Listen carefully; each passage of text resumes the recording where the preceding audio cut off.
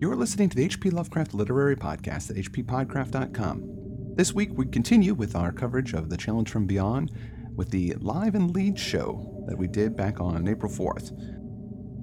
For this thing was nothing human, nothing of earth, nothing even of man's myths and dreams. It was a gigantic, pale gray worm or centipede, as large around as a man and twice as long, with a disc-like, apparently eyeless, cilia-fringed head bearing a purple central orifice. It glided on its rear pairs of legs, with its forepart raised vertically, the legs, or at least two pairs of them, serving as arms. Along its spinal ridge was a curious purple comb, and a fan-shaped tail of some gray membrane ended its grotesque bulk. There was a ring of flexible red spikes about its neck, and from the twistings of these came clicking, twanging sounds in measured, deliberate rhythms. Here, indeed, was outre nightmare at its height, capricious fantasy at its apex. But even this vision of delirium was not what caused George Campbell to lapse a third time into unconsciousness. It took one more thing, one final, unbearable touch to do that. As the nameless worm advanced with its glistening box, the reclining man caught in the mirror-like surface a glimpse of what should have been his own body. Yet, horribly verifying his disordered and unfamiliar sensations, it was not his own body at all that he saw reflected in the burnished metal. It was, instead, the loathsome pale gray bulk of one of the great centipedes. Horrific. Yes. He's a worm. He's in the worm body. He's in the worm guy. Oh my God. And that's how we conclude the Lovecraft section of the story. So you guys can all leave. Yeah, we covered the Lovecraft. This is worth the price of admission right here, though. If you read the story and you get to this point, this is one of the greatest moments in all I mean, now just keep in mind what's going on. This guy is terrified. Can barely deal with the situation. It's like your worst nightmare come to life, and he describes it as a nightmare 5 or 6 times. Yeah. It's just full of fear, nightmarish, so awful. scared. I keep thinking of like night terrors where you just can't move and you're just so scared. I don't even need to think of that, though. If I woke up and I was in a worm body, absolutely, I would crap something. I don't have pants, but whatever garments down there. So he's having a really hard time with it. And then we get into the Robert E. Howard portion of the story. Now you'll know Robert E. Howard is the creator of Conan the Barbarian, Call the Conqueror, a number of very, meaty... Solomon Kane, just a lot of hardcore guys. He likes the word thews a lot, really meaty thews, musculature, he likes all that stuff. So he's going to pick up the narrative of this tentative geologist who's scared of his new worm body.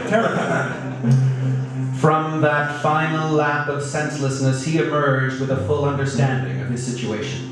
His mind was imprisoned in the body of a frightful native of an alien planet, while somewhere on the other side of the universe, his own body was housing the monster's personality. He fought down an unreasoning horror. Judged from a cosmic standpoint, why should his metamorphosis horrify him? Life and consciousness were the only realities in the universe. Form was unimportant. His present body was hideous only according to terrestrial standards. Fear and revulsion were drowned in the excitement of titanic adventure. What was his former body but a cloak, eventually to be cast off in death anyway? He had no sentimental illusions about the life from which he had been exiled. What had it ever given him save toil, poverty, continual frustration, and repression? If this life before him offered no more, at least it offered no less. Intuition told him it offered more.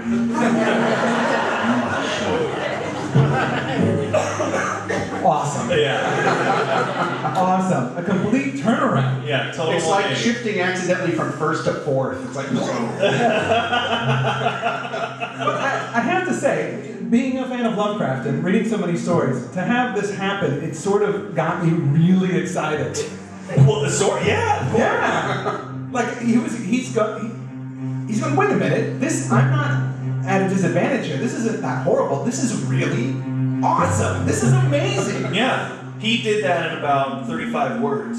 Yeah, exactly. That he just, there's no need for me to be scared at all. No problem. And he thinks, what about Earth? There's a worm guy that's on Earth. He's probably going to cause some problems. But he's in my body on Earth. Exactly. He might screw the whole thing up and exterminate the whole human race. But then he goes, who cares about Earth? Yeah. Let him walk the earth, slaying and destroying as he would. Earth and its races no longer had any meaning to George Campbell. There he had been one of a billion non-entities fixed in place by a mountainous accumulation of conventions, laws, and manners, doomed to live and die in his sordid niche. But in one blind bound, he had soared above the commonplace. This was not death, but rebirth. The birth of a full-grown mentality with a newfound freedom that made little of physical captivity on Yakub. He started. Yakub. It was the name of this planet, but how had he known? Another cell cluster. Yeah. Something in the brain of this alien. Yes. Now has information. This is one of the cool things that these aliens didn't anticipate is how awesome humans are.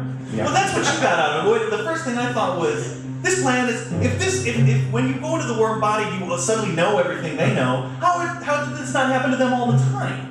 Well, and this is what it is. Humans are the best.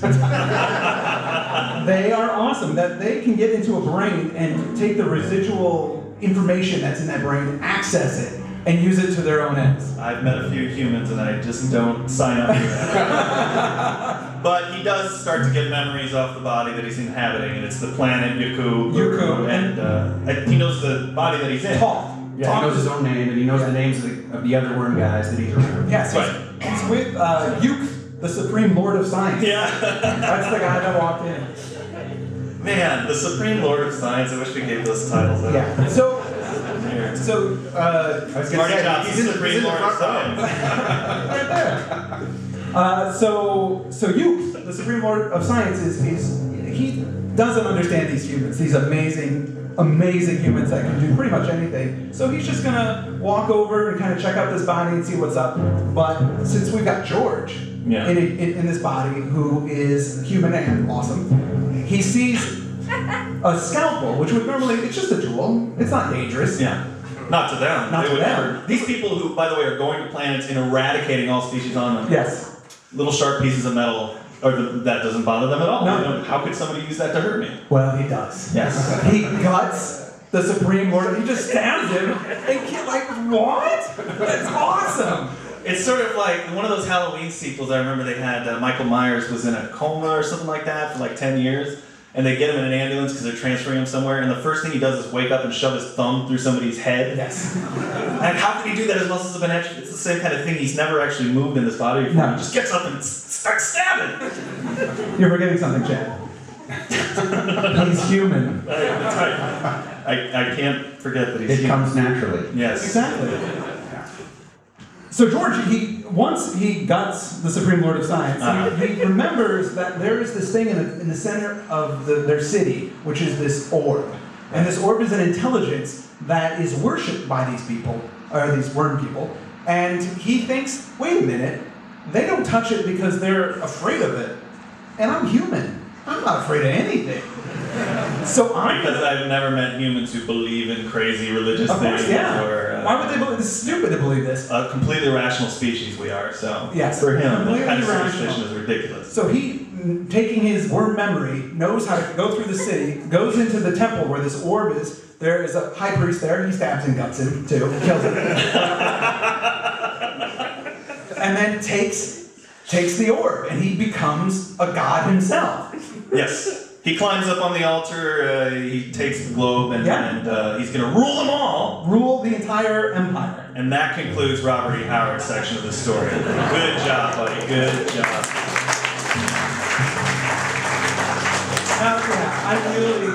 Now it's such a huge dichotomy to Lovecraft stuff because, with Lovecraft everything is humans are insignificant and they're nothing and they're powerless. And I mean, that's where the horror comes from. That's why I love Lovecraft. Mm-hmm. But because you feel insignificant. I like it too. Yeah, no, it's scary. It's good. Mm-hmm. But I have to say that having Robert E. Howard come in and just sort of turn it on its end and make it the complete opposite, which is really against the spirit of the round robin. As much as amusing as I found it, it's not really what one should do. No, and I wonder what Lovecraft thought of it. Yeah, Lovecraft had a good sense of humor. And liked Robert E. Howard. Yeah, he liked Robert E. Howard a lot. And they wrote, Lovecraft would take things from Howard stories, and Howard would take things from Lovecraft stories. So, I mean, they were good correspondence friends, and they really respected each other's work. Both near their deaths, I believe, at this point. Well, yeah, this is only a year before Robert E. Howard commits suicide. And then Lovecraft dies 2 years later. Yeah. 2 years? No, I think just 1 year. 1 year later, yeah, 1 year, yeah. So just wanted to bring the room down. Yeah, please. Just having too much fun. Well, before we go on to the last part, the fact that we are connected to the internet and people are listening to us live, which I completely forgot about, let's check in with the internet and see if anybody has anything interesting to say. Paul? Okay, well, first of all, there's a nice suggestion that maybe you ought to invest in a Lovecraft brand of smelling salts for all those fainting fits. That would be good. nice. Yes. Very nice marketing idea there. And people are loving Andrew's readings, of course. But also a lot of praise for Corin on the music production. They're really Yeah. I felt really strong hearing the too. That was Corin really music exciting. going on there. Made me want to run around. I want to have a sword. Yeah. So the next part is where poor Frank Belknap Long has to somehow wrap these things together and bring it to a close. Yeah, and he starts alternating between the two scenes. He's got the possessed body on Earth, which has the worm guy's consciousness in it, and then the worm body on Yuku, which has the human in it. So we know that the body of George gets up and like a zombie, staggers around the Canadian woods. right. Yeah. Which they say there's a great. It says he was weaving between the trees of Earth in an attitude that suggested the awkward loping of a werebeast. Oh, right. That's a good cultural touchstone there, because everybody knows what a werebeast, how they look. Oh yeah, werebeasts. They do lope awkwardly. It's really embarrassing. Yeah, they really do. Not good lopers like those zombies. It's just, ugh.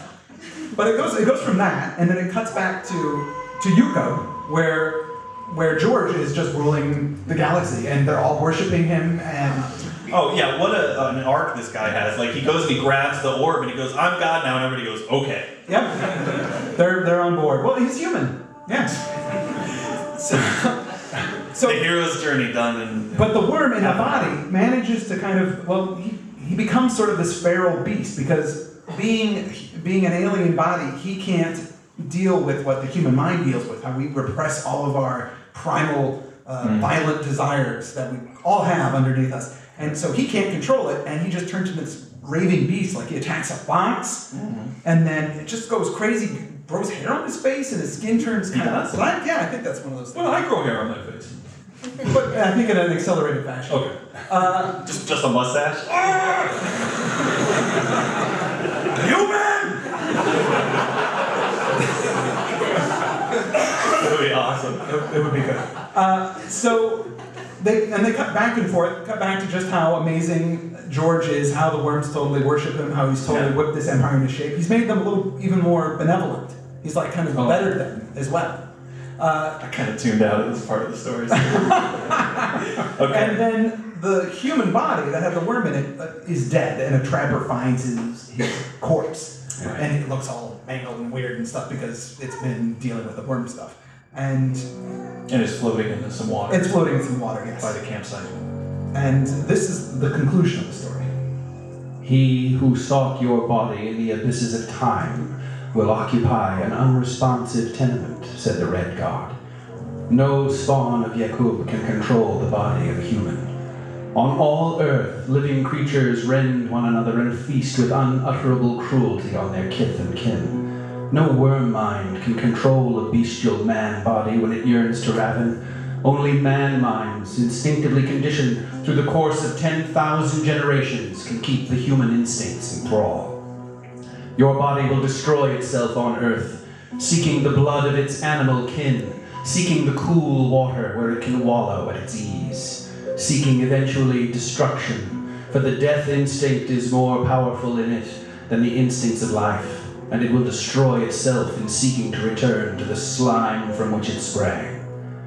Thus spoke the round red god of Yakub in a far-off segment of the space-time continuum to George Campbell as the latter, with all human desire purged away, sat on a throne and ruled an empire of worms more wisely, kindly, and benevolently than any man of earth had ever ruled an empire of men. And that's the end of the story. That's it.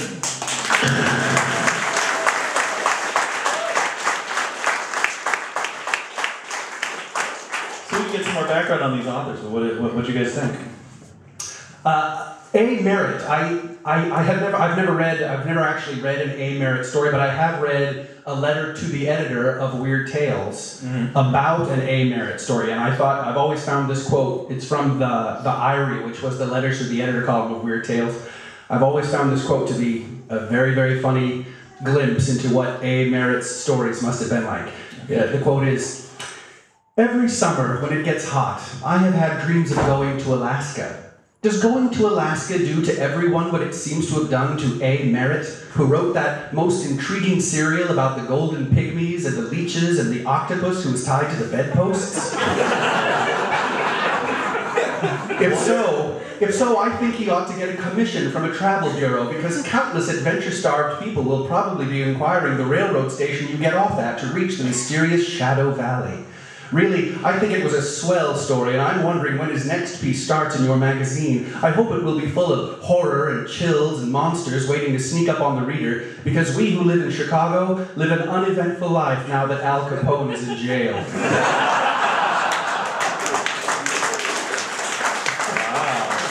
I've always loved that quote. I gotta find out about that octopus tied to the bedpost. Yeah, and anybody who can tie an octopus to the bedpost is pretty good, man. Anybody listening online or anybody who hears this show in the future, if you have any idea what that story is. Does anybody know that story?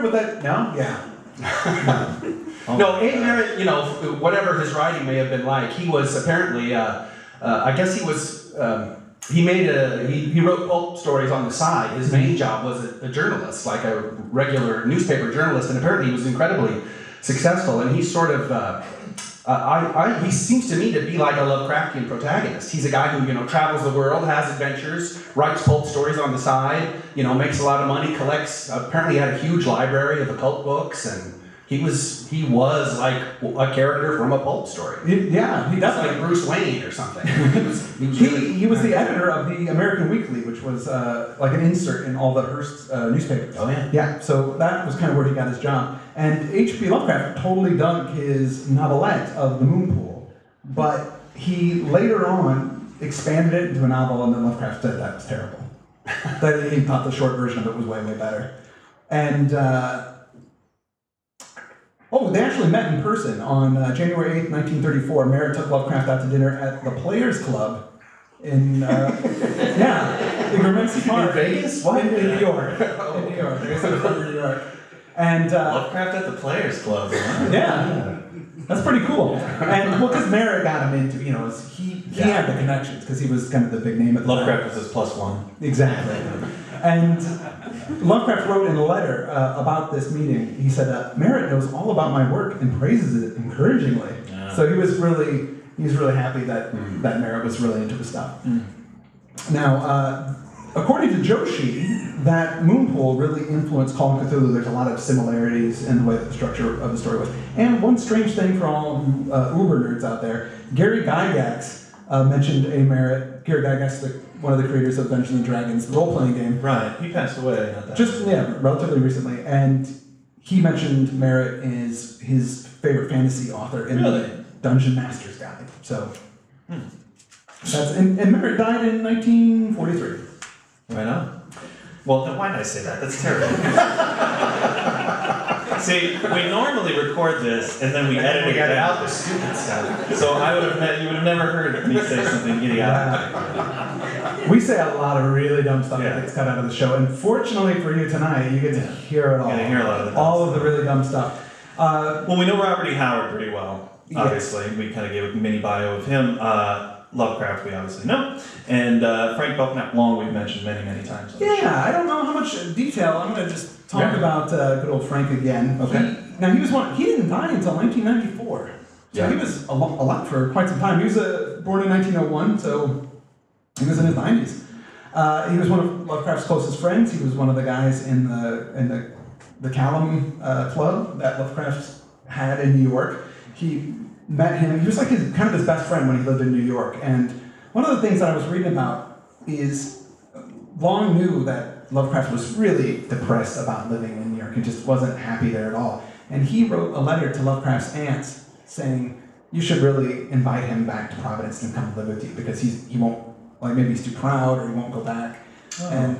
And they did. And it was kind of his encouragement of them to kind of, because they didn't know how bad he was doing because he wouldn't communicate all that stuff to them. Having his suits stolen. Right, exactly. Yeah. And I mean, he was a really good guy. Long also did revisions for DeCastro and Zelia Bishop, just like Lovecraft, so he worked for those guys as well. Okay. And Long and H.P. Lovecraft's correspondence is the biggest amount of correspondence of Lovecraft in anybody. So he wrote those two guys. And he corresponded a lot. A lot, yes. So wow. That's good to know. That's sort of like finding out, what was it? The longest piece of anything that Lovecraft ever wrote was a description of Vancouver or Toronto, Canada? What was it? Quebec. Oh, that's it. Quebec. Yes, that's right. This is longer than any of his fiction stuff. Yeah, absolutely. And then now C.L. Moore, I assumed was a man when I read. Yeah, I made the same assumption, but wait, does anybody? Which means I'm sexist, I guess, right? You are. It's just initials. Absolutely.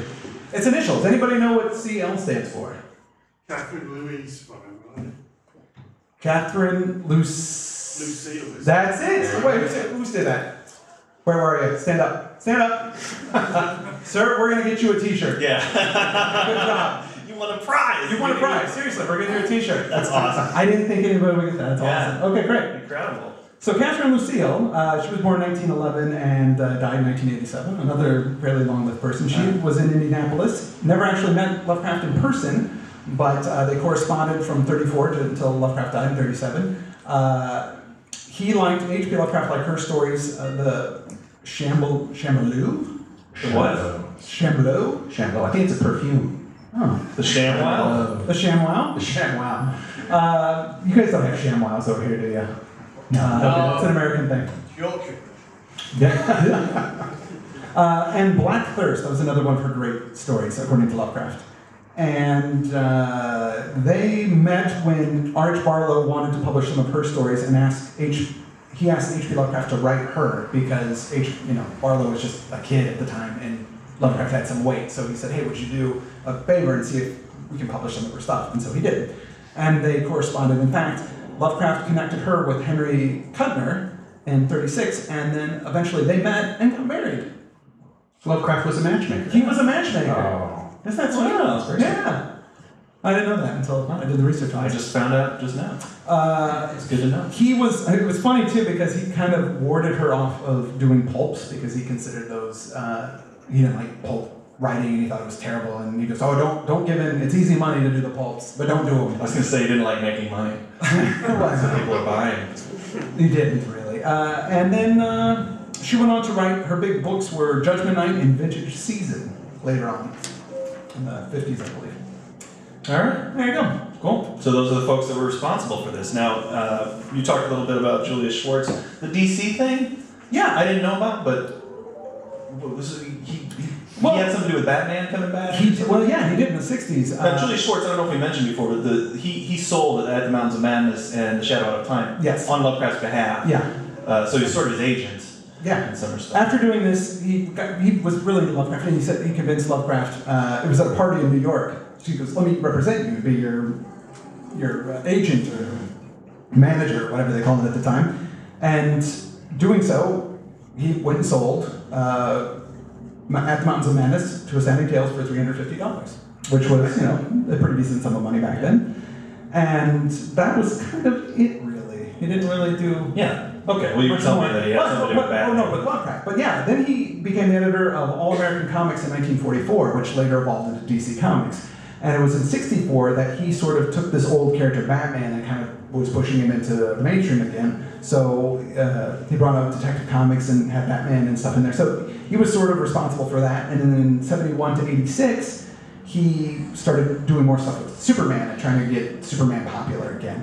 And that was right before, I don't know how many comic book nerds we got out there, but you remember right in '86, John Byrne took over and he kind of modernized Superman for the '80s. So he wasn't a klutzy Clark Kent. He was kind of a handsome, cool journalist. And was he a newscaster or something? No, he was still a newspaper guy. But and that's when Lex Luthor became kind of the corporate tycoon, as opposed to being the just crazy mad scientist that was mad at Superman for causing him to lose his hair.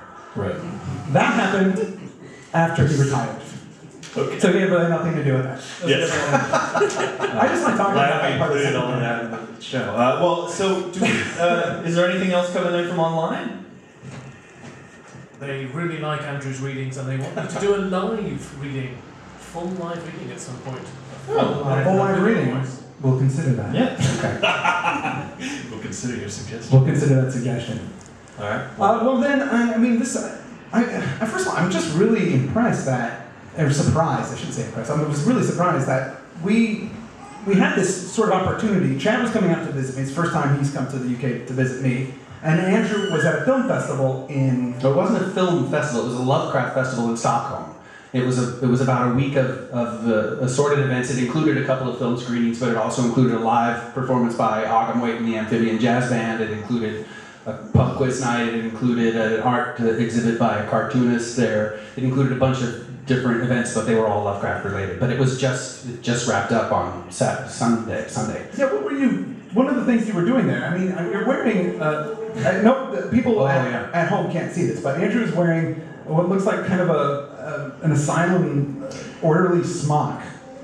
Yes. And your patch says... Arkham Sanitarium. Staff. So if the readings tonight made anybody too frightened, too freaked out, you don't want to go back out into the dark night, Yeah.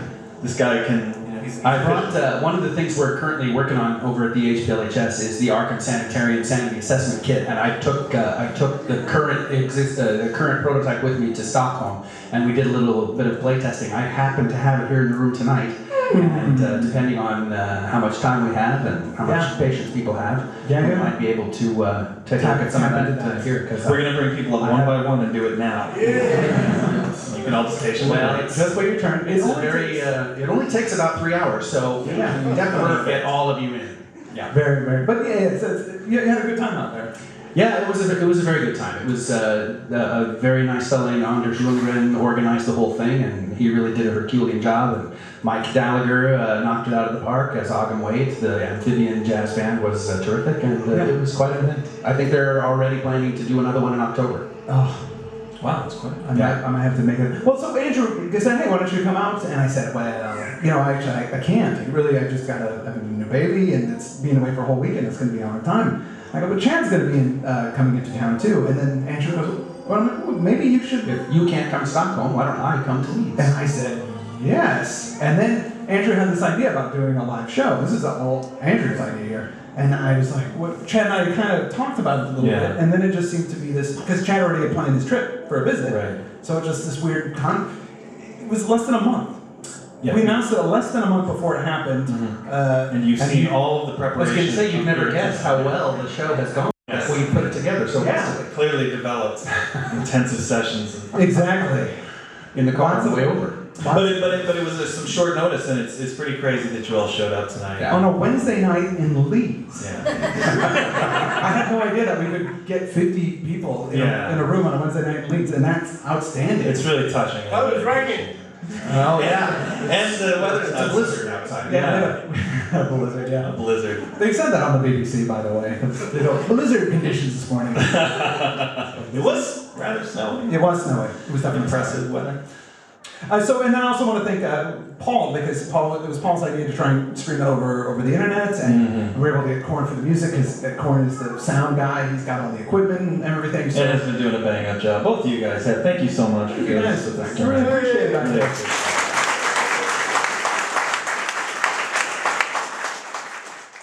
That concludes our coverage of the Challenge from Beyond, but not the live show in Leeds from April 4th. So next week we're going to have the Q&A. This weekend I will be in London at the Comica Comic Book Convention, supporting Self-Made Heroes Lovecraft Anthology Volume 2. That evening, there will be a live cabaret that I will be emceeing, which will have movies, music, and I.N.J. Kalmbard doing a Lovecraftian Pictionary. I can't wait to check that out. And on Saturday, April 28th, I will be at the Traveling Man comic book store in Newcastle, way up in Newcastle, doing signings for Lovecraft Anthology Volume 2 and do a short talk afterwards at 3 o'clock about adapting Lovecraft. So if you're in the Newcastle area, please come by and say hello. With that, I'm Chris Lackey, and you've been listening to the H.P. Lovecraft Literary Podcast at hppodcraft.com.